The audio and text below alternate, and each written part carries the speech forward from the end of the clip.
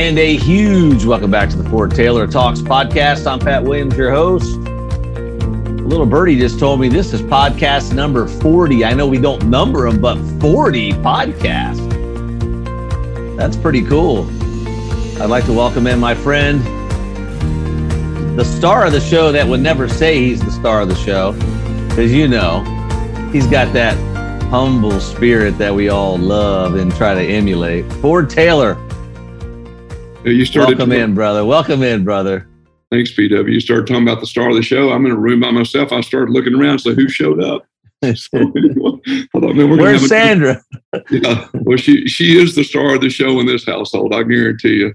As you know, we tell people, you know, sometimes people like me, and then they meet Sandra, and all of a sudden I'm out and she's in. So she is the star of this show. I promise you. That's awesome, Ford. We have a really important subject to talk about today. Before we get into the meat of the podcast, you know, I like to reflect back, and I love to adjust and adapt when I make a plan or start a business or have a goal. Sometimes we have to go back and adjust and adapt. So the Ford Taylor Talks podcast, talk a little bit about, you know, why we created it, why you named it what you did. Is it having the impact? Is the feedback that you're getting encouraging us to do more? Do people want us to change? This is kind of the halftime. You and Nick Saban are back in the locker room. It's halftime. We got 40 of these. Well, after this one, we'll have 40 of these in the cloud. What's really going on with Ford Taylor Talks, my friend Ford Taylor? Yeah, PW, our reason for starting the podcast is probably a little bit different than some people's. You know, in 2020, you know, we travel all over. Our team goes globally and, you know, here in America and around the world, and we couldn't do that. And so we started getting questions of how can we hear from you more? And so that was the reason for starting the podcast, to really be able to help people. And we ask how we're doing. If you call it halftime, you know, we really never promoted a lot. We've not really intentionally done anything to really expand our listening base. It's really been more about helping those that we were already in relationship with. And so I guess real podcast people would say, well, wouldn't you want to expand your listening base? Well, yeah, if it helps more people. But we've really not done any of that. I will tell you that the main reason, really the only reason originally, was just to be able to stay in contact and help the people that we were already working with.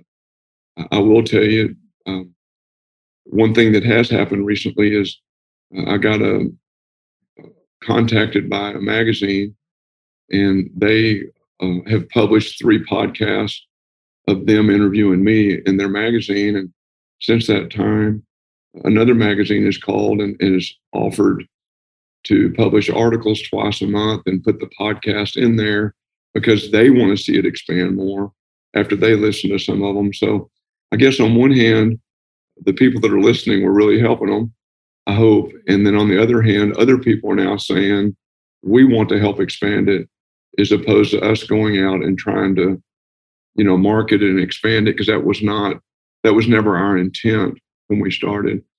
But it is encouraging to get the feedback like that from people who are calling those other places and saying, you need to listen to this. And then they're calling us and saying, more people need to hear this. So from that level, that's encouraging. And, you know, we're going to keep doing them as long as we keep getting the feedback from our audience that it's helpful. And as long as we are getting questions that allows us to answer what their needs are. And as long as we have tools that can answer those, right now, I don't see any reason for us to stop doing them.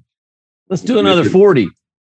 Maybe another 40. We'll see what happens. But, and again, if it does expand and other people start getting help that, you know, we've never reached before, you know, both you and me both will be encouraged by that. That's what will keep us going. That's good stuff, Ford. Let's jump into our subject matter today. And, you know, in your trainings, once in a while, you'll have that Einstein moment where you say, I have a theory. And I see people grabbing pens and paper when you say that. There's usually going to be some fruit coming out. But today we're going to talk about a theory on anger and as it relates to current events, as it relates to our relationships during the last 12 or 18 months, as it relates to how COVID has impacted us as a society. What is your theory, Ford? Well, it's interesting, PW. I've been sharing this theory for a few weeks, and I went and actually talked to a very close friend who's a doctor, and I shared it with him, and he said, "Oh my, I think you're onto something." And so let's review anger quickly. So when I share the theory, that'll make more sense. And then we'll share a tool that, if that theory is correct, how to maybe do something about it. And so, as we know, anger starts with fear, frustration, or pain, and that pain can be emotional or physical. Now, I'll say to you, PW, that you hear me say in the training, physical pain, when something happens to us physically, we may not have control over that.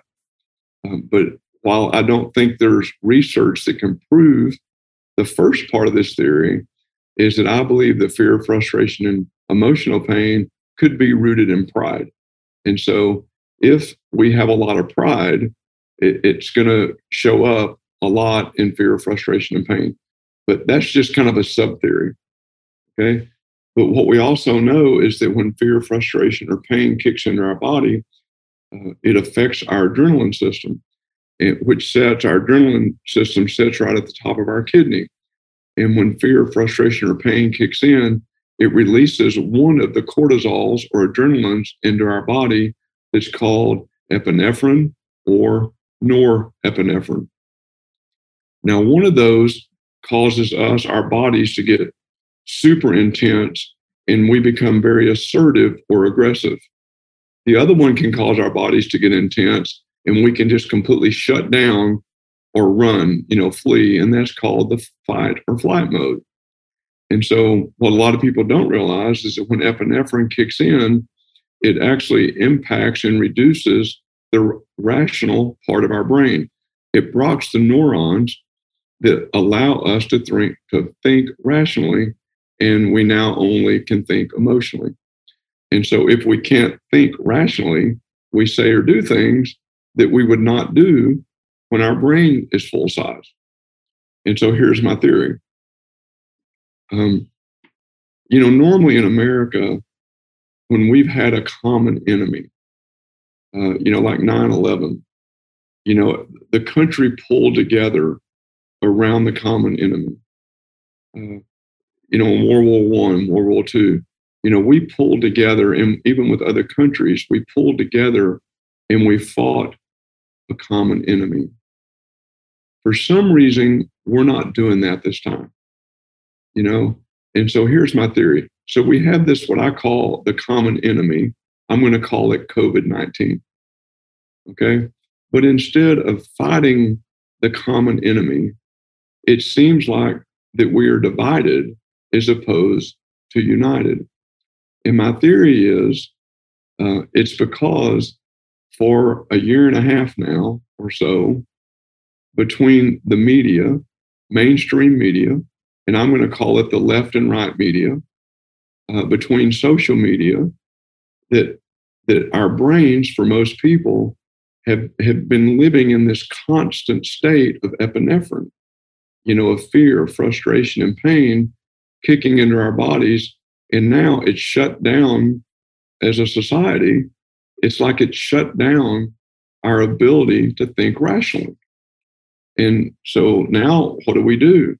Now, instead of coming together united against a common enemy, we're divided, and we start making other things, other people, the enemy. And that's just not logical.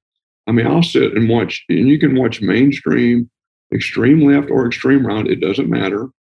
But I mean, I truly believe if your epinephrine's not kicking in and you're watching closely, that you won't be surprised, and even on social media, that you'll hear them say yellow is right, and a minute or two later they'll say green is right. And because you can't hear the yellow and the green, you'll take the one that you want to believe, you'll adopt that as your belief system, and then you'll splash it out across social media. An example, and again, this isn't a post or negative vaccination thing that I'm talking about. This is a theory on anger. This is a theory on thinking rationally.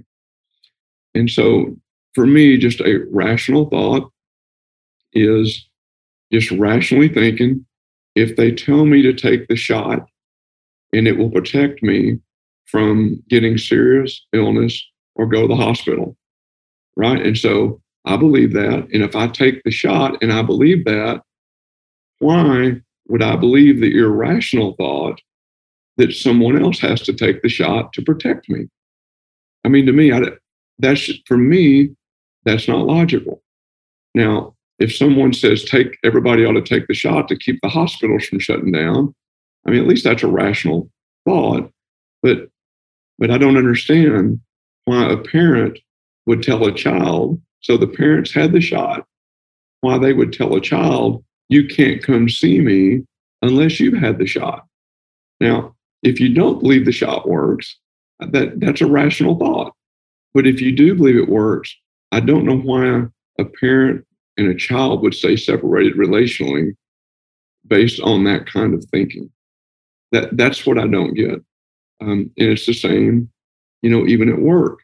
People who don't want to take the shot, and all the people that do take the shot, if they're protected by it, I don't understand why they believe that working alongside someone who hasn't had it, I don't know why that would make you mad. I don't understand. To me, that's irrational. Okay. And it's same on the other end. If I decide not to take the shot, why would I get mad at someone who decides to take it? I don't, to me, both of those are irrational. And so my theory is that we've been in fear, frustration, and pain so long that when we hear yellow or green, we grab the one we want to believe. And then we get so focused on that we don't even go look at the fact that maybe two different things are being told to us at the same time. And we can't see that now, instead of coming together around the common enemy of COVID, we're being divided around, politics, left and right. Take the shot, don't take the shot. There's a cure, there's not a cure. And so I don't understand it. To me, that's just an irrational way of thinking individually. And my theory is it's now perpetuating the country. And so my suggestion to people, one suggestion is, if you hear something, if you're only listening to what you agree with and you're never looking into what you don't agree with, doing your own research. Now, because I've traveled globally, as you know, I'm able to talk to scientists, doctors, not just in America, but in other countries, hear scientific research that's not based on, politics, or it's just research. And so, based on that research, for me, I'm making a decision on these kinds of things based on that. Everybody doesn't have the relationships or the time to go do that. And I understand that. But I would encourage them, instead of being divided with your family, instead of being divided with your friends, that maybe you sit down and have a rational conversation and ask yourself, have you looked at the scientific research? Because you're going to find out that if you look at it, it's going to be really, really good for some people to take the shot. And it might not be so good for others. But there's no way to really know that for sure, the way that we're being divided, unless you do your own individual research for you on whether the shot's good for you or not. And like you've heard me say this, PW, no matter what my decision was early on, I told people that if God spoke to me and said, I want you to take this shot and it's going to kill you, but it'll save 100,000 people, I'd talk it over with Sandra and I'd go take the shot. I mean, but that was early. I mean, when I was trying to make the decision, it wasn't about just completely protecting me. It was, what would it do? What is this society? But again, this isn't about taking the shot or not taking the shot. This is about the theory. Is it possible that we moved into a society that it's hard for us to think rationally and feel rationally so we can have rational conversations with our friends and family? Because those relationships, money can be replaced, but relationships, man, those are hard to replace. And I would just encourage us all to take a step back, take a deep breath, and don't let a common enemy, which we're not focused on, don't let it turn into allowing us to make each other and others the enemy, when the common enemy is really COVID-19. Ford, when you talk about anger and the two things that people do, they shut down, or they become agitated and or frustrated. And I don't think people equate the rational thinking to either of those activities, to either of those behaviors. The shutdown, which is what I think people do less of the two. Most become agitated, their volume raises, their body language changes around this subject. So I think from a how do we fix it standpoint, because we're trying to provide solutions, right? Mm-hmm. And if we know the definition of anger and what happens, and when your epinephrine fires and you have to wait for that epinephrine to come down or to 100% quit, like, we have to give the folks listening a strategy. But I seem like even the really smart people with the huge hearts, they get angry, or they shut down or become frustrated around this subject. Yeah. Well, PW, you're right. And it's easy to tell when someone's angry when they're aggressive and yelling at you and assertive or hitting you. The harder ones to pick up on are the ones who are holding it in. They're usually the ones that have ulcers. But my point is they're holding the anger in. And so you can't really see it, but they're basically just as irrational because they won't talk to you. They can't enter into a conversation that allows us to get to the best answer, whatever that is around any subject. And so you've heard me say in the past, one of the quotes that's out there is that I believe that gossip may be the largest undiagnosed addiction in our world today. But then later you'll hear me say, I'm not 100% sure about that, because it could be epinephrine that's the largest undiagnosed addiction in our world today. And so what happens is, like you said, I think people are so accustomed to this epinephrine going off and being angry that they truly don't know what it does to their brain. And you hear people call it a pea brain. Well, that's not it. I mean, there's a reason it's called a pea brain. And so when I say to people, have you ever been angry? And of course, we all say yes. Have you ever done anything that when you looked back on it later, that you said, I can't believe I said that, or I can't believe I did that? Well, 100% of the room says yes. Well, now you know why you did it. You did it because your brain was small. In other words, you couldn't think rationally. Therefore, I hate to say it this way, you got stupid. And when you get stupid, you say and do things. We say and do things that we would never do with a full brain. And so, yeah, I think it's been going on so much that people have really even lost the ability to recognize that that's what's happening. And so the only way to stop it is to change the way we think. And so if my thinking is, pick, PW, just give me, you take the shot or don't take the shot, and I'll take the other side. Which one you want to take? Ford, I talked to my doctor and he said my natural immunity was stronger than any shot, so I ain't taking it. Well, that's just stupid. Are you watching the news? Are you watching anything at all that's telling you your natural immunity is not bigger than this shot? I mean, now see, my brain gets small because I get mad, and now I'm telling you to do something that I would never tell you to do, which is listen to the news. If my brain is full, okay, now again, whichever side you took, I would take the other side. I'd say, well, PW, if your doctor's telling you that and you're paying your doctor, I probably would listen to what my doctor said. I mean, if that's who you're paying for advice, but my doctor told me that my immune system's not as strong as yours. And so he told me, my doctor said I probably ought to take it. Now, we hug, we kiss, we're still friends, because that's what two rational minds would say.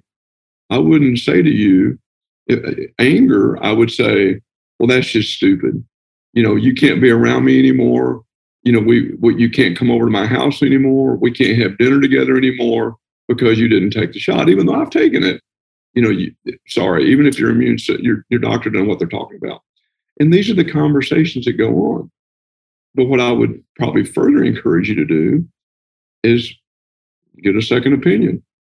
Go watch some research from scientists, not doctors who get paid or not paid based on what they do, not politicians who get paid, or media who sells ads based on what they say or don't say. I would probably say, you might want to look into it a little bit deeper, listen to some scientists, see what the scientists say from the research they have from other countries, not just here and here, both, and see if you want to get a second opinion. And I would have said that on either side that you took.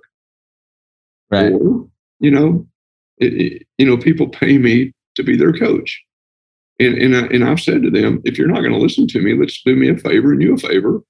Let's stop, save your money, save my time, and go find somebody you'll listen to. And I'm good with that. And so I would probably say, if your doctor told you to do what you wanted to do, you'd probably do it. If he told you something counter to what you wanted to do, then you probably want to do some more research and find out if what you want to do. And it wouldn't matter to me if it was for or against, but that's what a logical full brain conversation would look like, instead of me jumping all over you for not getting it or jumping all over you for getting it. Ford, as we land the plane, I think as transformational leaders, we have learned to not react or overreact. We've learned to dig a little deeper. We believe all feedback is relevant. I think in this case, you really struck a chord today. We're talking about anger and the impact that COVID as a whole and everything that comes with it, shots, no shots, mandates, no mandates, has had on our country, our community, our relationships, and our families. Ford, good stuff today. Thank you for sharing. A lot to unpack here. I would encourage you, Ford, to keep expounding on this subject matter, either through social media, through your website, or your writing. I never put you on the spot like that about a particular subject, but I think this is important that people have some more tools to be better in these times that we're living in. Yeah, PW, let me give a real quick tool. So one is figure out what's causing the anger. What is the thought that's taken place? Is it I'm afraid I'm going to get sick? Whatever it is, but figure out that thought. And if you can change that thought to something else, so imagine whatever it is that happened that caused your epinephrine to kick in. So just imagine it. Try to think of what you're thinking, but try to think, what could a new thought be the next time that happens? What could you replace the old thought with? And if you can replace it with that old thought, you can keep the epinephrine from kicking in. Okay? If you can have the new thought, the epinephrine won't kick in. Now, you and your family, you and your friends, you can have a nice, logical, non-anger conversation. You can hear each other, give everybody the right to their own opinion. Here's another quote for you. Write it down if you want to quote me on it. Learn to give up your need to be right without losing your passion for truth. And when you do that, anger just doesn't kick in very often. But write down the new thought, think the new thought, keep those relationships, even if you don't agree on a specific subject. And don't forget, as we learn these tools, as we do them, what happens? We learn to love more. And when we learn to love, we influence. And when we influence, we transform. Thank you for listening to this episode of Ford Taylor Talks. For more information and resources to help you love, influence, and transform, please visit FordTaylorTalks.com.